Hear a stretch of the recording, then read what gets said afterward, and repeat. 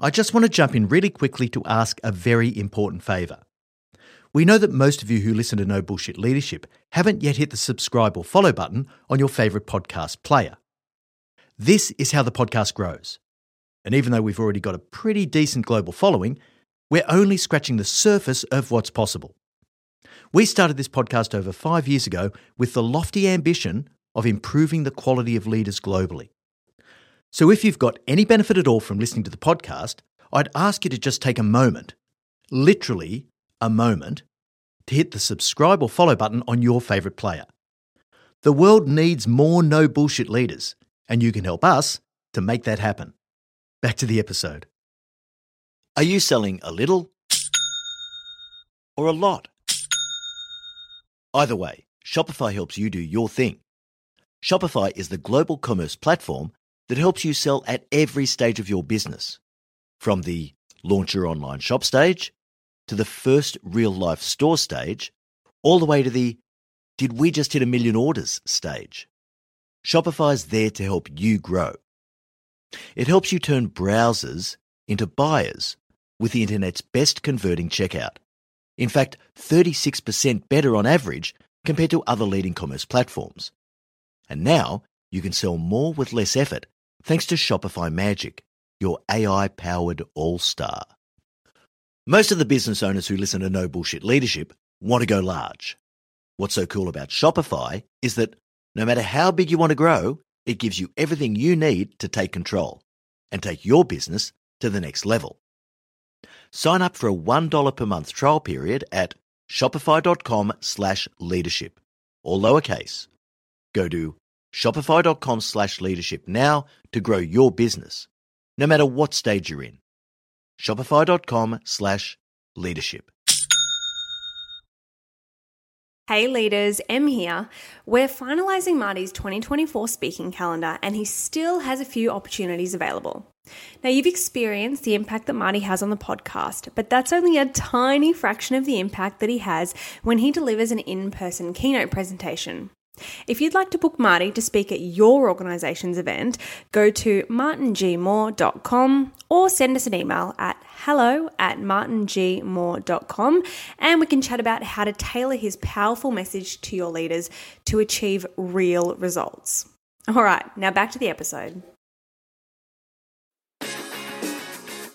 Welcome to the No Bullshit Leadership Podcast. In a world where knowledge has become a commodity, this podcast is designed to give you something more. Access to the experience of a successful CEO who has already walked the path. So join your host, Martin Moore, who will unlock and bring to life your own leadership experiences and accelerate your journey to leadership excellence. Hey there, and welcome to episode 148 of the No Bullshit Leadership Podcast. This week's episode, stretching your people without breaking them. We've had a great question from one of our listeners about how to know when someone is at the point of peak performance and when they've been pushed too far, ending up overwhelmed and burnt out. Everyone has different levels of mental capability, emotional capacity, resilience, drive, and ambition. To make things even harder, this isn't static. On any given day, depending on what's going on in someone's life, these things can vary. So what works today as a leader may not work next Friday. Knowing where each of your direct reports is at any given point in time is the baseline for understanding how far you can stretch them. In this episode, I'm going to expand on some of the concepts we've spoken about previously to give you a guide for how to know when someone can be stretched a little further and when you risk burning them out. We'll start with some revision of the Yerkes-Dodson law, the relationship between stress and performance. Then, we'll try to get an understanding of why no one really likes being stretched at first, but eventually they come to love it. I'll go on to talk about the things that are likely to stretch your people and the things that are just going to overwhelm them, and I'll finish with some tips for stretching your people to get the most out of them. So let's get into it.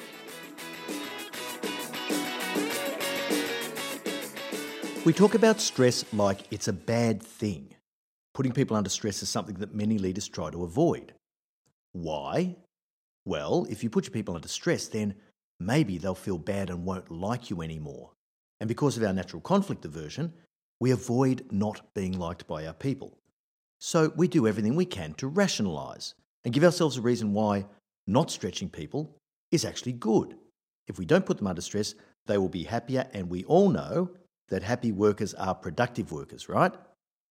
Now, this is a massive fallacy. I did an episode on this about 50 years ago. It was episode 8. And I'll give you a quick summary here before we move on. Correlation is very different from causation. And in episode 8, I talked about the difference between these two things. So, for example, the relationship between altitude and temperature is a causal relationship. The higher up you go in terms of altitude, the colder the temperature gets. It's a law of nature. It's predictable. It's consistent. In contrast to this, let's think about the relationship between alcoholism and smoking. Now, if you're an alcoholic, it's much more likely that you're also a smoker than if you weren't an alcoholic. But no one would suggest that being an alcoholic causes you to smoke. That's a correlation, not a causal relationship. So when we talk about happy workers being productive workers, we're looking at a correlation that may or may not be true. It's actually pretty easy as a leader to make your people happy, and in doing so, you can even lift your engagement score. How cool is that? What if I were to give everyone Fridays off? What if I was to increase their pay by 50%? What if I was to be really flexible around how much time they spend internet shopping? What if I didn't demand anything from them and paid them really, really well? Are they going to be happy? Sure, at least in the short term. But your good people are going to tire of that very, very quickly. See, they won't find it satisfying to live in a mediocre culture. Most people don't, unless, of course, they are mediocre. So, by definition, your mediocre people will love it and they will never leave. Happy and productive? I think not. Now, the Yerkes-Dodson law is our guide here. This is over 100 years old. 2 behavioural psychologists put this together through some empirical research. They actually managed to map the relationship between stress and performance. And what they found was that stress is entirely positive. As stress increases, so does performance. Up to a point, of course. Once you hit that point where stress becomes too much, then performance plateaus out or declines. Sometimes, if the stress is enough, performance falls off the edge of a cliff. So what we're trying to do is get people to that point where the stress is sufficient to release their performance, but not so much that it actually causes them to fail and their performance to decline. Now let's just think about a real-life example of this, where you have either pressure or no pressure. Think of the pressure that comes with an immovable deadline. How much do you get done in the 24 to 48 hours before you go on vacation? You get heaps done if you're anything like me. Ask yourself the question, would you get that much done without the need to finish those things before you go away? It's really, really unlikely. But you've got to work out, where is your sweet spot? Now, people don't necessarily like to be stretched. People are generally pretty happy to meander along. And even the very best of your people will only give you probably about 80% on any given day. I know I was like that. We all like the certainty and achievability of the things we're doing. It's quite risky to go out on a limb and shoot for the harder stuff, and most people won't do it naturally. Something external has to demand more, and that's either going to be an event or a leader. Just be a little bit careful here. You've got to pick your target. The very first thing you have to do is work out what someone's ambition level is. When someone who works for you has no ambition, or they're just there for the paycheck, you have to treat them a little bit differently. Not everyone wants career advancement. That's fine. Many people have other things in their life that drive them, and they have no real interest in their careers. That's okay, as long as they're meeting the minimum acceptable standard that you set. You still have to have this philosophy of no tourists, or the team culture will plummet. And my rule of thumb through anecdotal observation is that when you find someone who doesn't want to progress or excel, they generally are people who have no ambition. And probably only 20% of them are likely to meet the minimum acceptable standard if you're setting that bar in the right place. For these people, although they have a really good reason for not wanting to make work the centre of their life, they still perform really well when they are at work. And that's great. That's what you want. But the other 80% are either looking for a free ride, an easy life, or they're just plain lazy. They're looking to do less for more. And I've run into a bunch of these people during my career. Now, my assessment might be a little harsh here in terms of the percentages, but I don't think I'm that far off. You've got to protect the minimum acceptable standard like it's life or death, because when it comes to your culture, it probably is. Too many leaders say, well, you're not ambitious, so I'll relax the standard for you. Instead of relaxing the standard, what you should be doing is to let those people go and find a team with a leader who doesn't want to drive a culture of high performance. There are plenty of those around. There's a place for everyone. I truly believe that. It's just that it shouldn't be in your team if you want your team to perform better.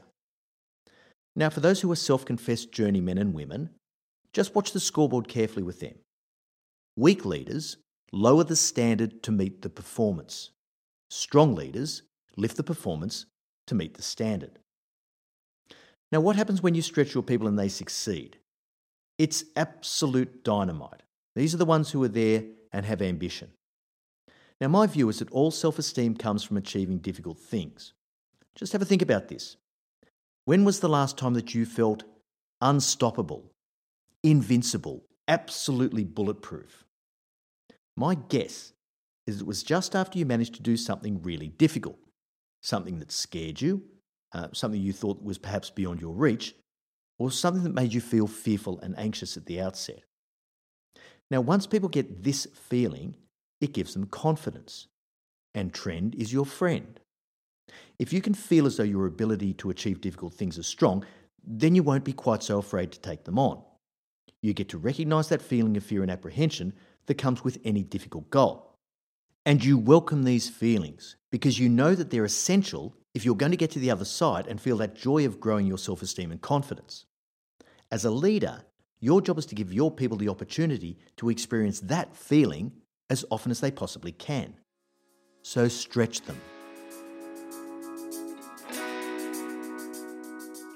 How do we bring productive stress and not unproductive stress to the picture? You've got to challenge your people to lift, we know that. But challenging them to lift doesn't mean you swamp them in work. You're challenging them to lift intellectually, to stretch their knowledge and problem-solving capacity. So, for example, giving one of your people a new and interesting project that adds value to the business and stretches them personally. Something that lets them make decisions that they're not particularly comfortable with, but you support them to do so. Maybe challenging them to acquire new skills. And this is really good because it gives a clear linkage between the effort that someone puts in and their career advancement, because they're doing something new and something that takes them forward. That feeling of forward momentum is all important when you're giving people a bit of a stretch. Putting people onto mission-critical outcomes is a really good way to stretch them because they feel the importance of the goal that they're trying to achieve. And when you've got any sort of high value or urgent imperatives, like a crisis that needs to be resolved or you need some troubleshooting in there, people that need to lift in these circumstances can get a huge amount of self-esteem from being successful. As I said, stretching doesn't mean piling on the work. That's when people are most likely to be facing burnout. When it's just a grind, a constant grind, it's not fun. There's no value in it. It's just an oppressive workload. And there's no end in sight. And this is also where disparities come up with less productive workers in the team. You get the job because your boss knows you can do it. The only reward you're getting for being an excellent performer is you're getting the work of the non-performers to do. And that's no fun, no matter who you are. It's also quite often the case that a leader who piles on an unsustainable workload onto their good people is a very poor leader. And it's normally due to one or more of these symptoms. Sometimes that leader's not focused on value and they're working on all the wrong things. So when there's no differentiation because what drives the most value, then everything looks the same and it all comes in a flurry of activity. They're not using the simplicity and focus mantra that great leaders use. Sometimes it's the case that the leaders above you aren't pushing back on the leaders above them at the top of the organisation. They are yes men and yes women. So when they're asked to do something, they say, sure boss, I'll do it for you. And then they just keep piling the work onto you irrationally. No additional resources, no ranking or prioritisation, just more work. And it becomes a pattern. Or maybe they don't share the load between team members, as we spoke about before. You get rewarded for doing your job by getting to do other people's jobs for them. Now, good people are only going to take that for so long. So be aware of your people's workload and capacity. Just because they keep doing stuff doesn't mean they're happy about it. And one day, they might just burn out and decide to go somewhere else. As I said a minute ago, a key part of stretching people is to stretch them on the right things. Work out what those right things are and apply your people to them. To do this properly, you need to clear the decks. Empowerment is about giving people the best possible chance of success. With this, they need some self-determination and autonomy, and don't let them get distracted with low-value work. When you stretch your people the right way, they're extremely unlikely to be overworked in terms of the sheer volume, but they'll be challenged in terms of their capability, intellect, judgment, ingenuity, and resourcefulness.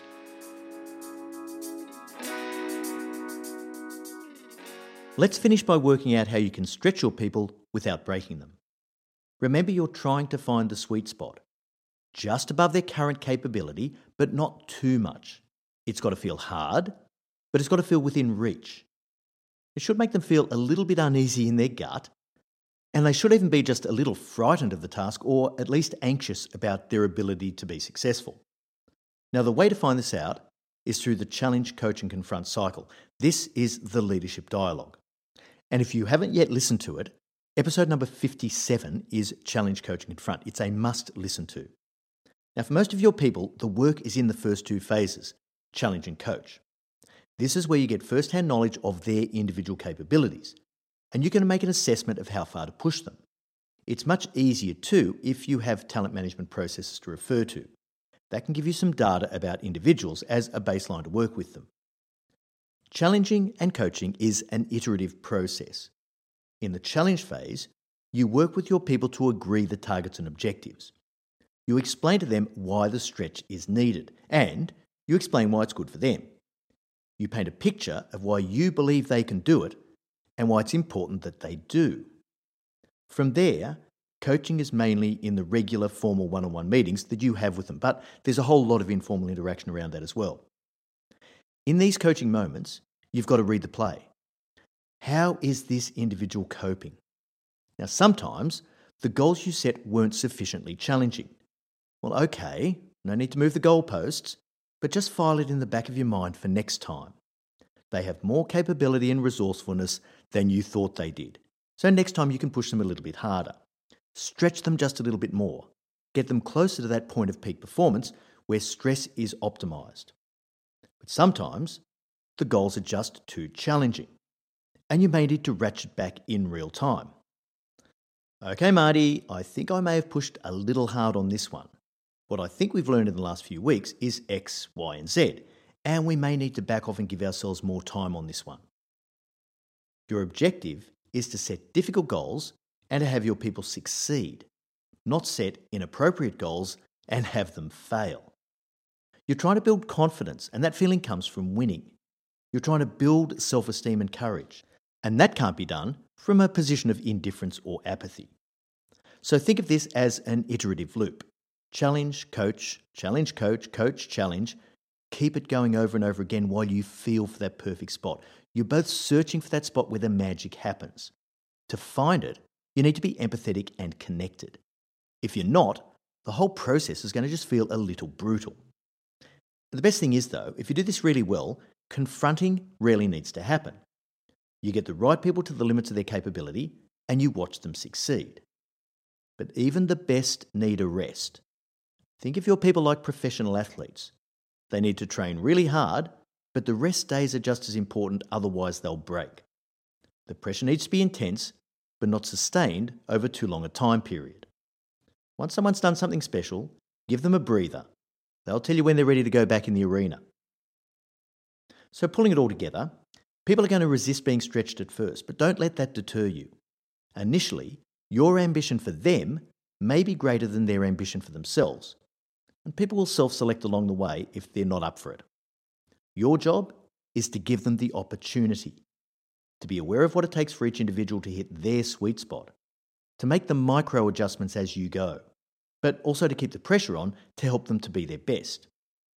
Once your people get the hang of this, they'll start pushing themselves harder. They want that feeling of winning. Weak leaders, let's face it, they just never give their people that opportunity. All right, so that brings us to the end of episode 148. Thanks so much for joining us. And remember, at Your CEO Mentor, our purpose is to improve the quality of leaders globally. So please share this episode with another leader or colleague who you know is going to benefit from it. I look forward to next week's episode, Dealing with a Nike Boss. Until then, I know you'll take every opportunity you can to be a no bullshit leader.